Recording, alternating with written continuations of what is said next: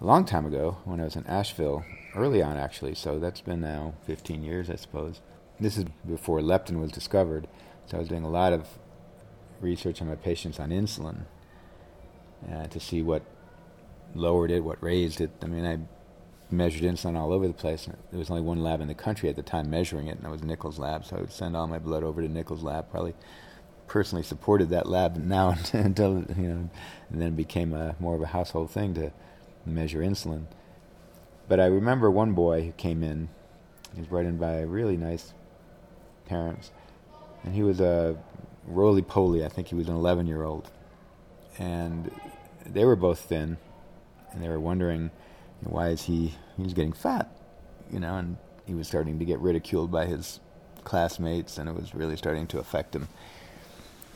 At the time I was measuring fasting insulin, and everybody I measured his fasting insulin, it was quite low, but he was also young. So let's see what happens. Let's feed him half a piece of toast. And I had done this to other people too, and if you fed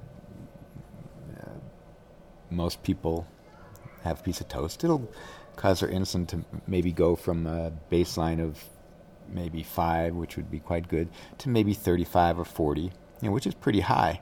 But I gave him half a piece of toast, and his insulin went into the hundreds. That is like the Dogrib Indians up in Canada that were tested by Emoki. I can't say her last name. It's SCHZ something. But yeah, she said that it was exactly that extreme response among a population that just crashes into diabetes as soon as you put them on the American diet. They just become hyperinsulinemic very, very easily. And so people will say, well, there's differences among people. I said, well, there's differences. The direction is the same. If you feed a piece of toast to anybody, not even any body, almost any animal life, their insulin will go up. That's the response to sugar. Insulin goes up. I don't know of any organism currently alive where they would eat sugar or glucose or anything starch, sugar-forming food, where their insulin goes down. It goes up.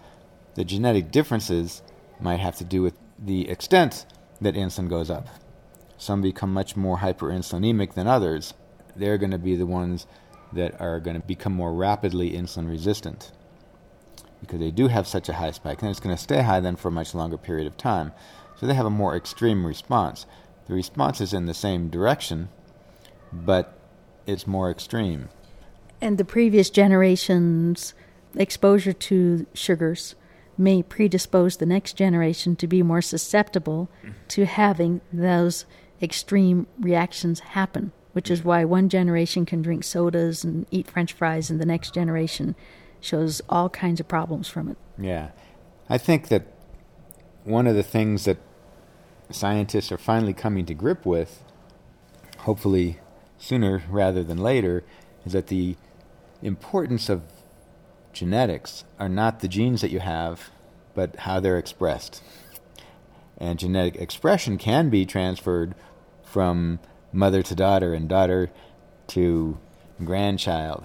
The change in genetic expression can be from meal to meal. You don't have to wait 100,000 years for your genes to change. And so what we need to be concentrating on is the regulation of genetic expression and not paying so much attention to what genes a person has, which is where the focus has been for the last 50 years.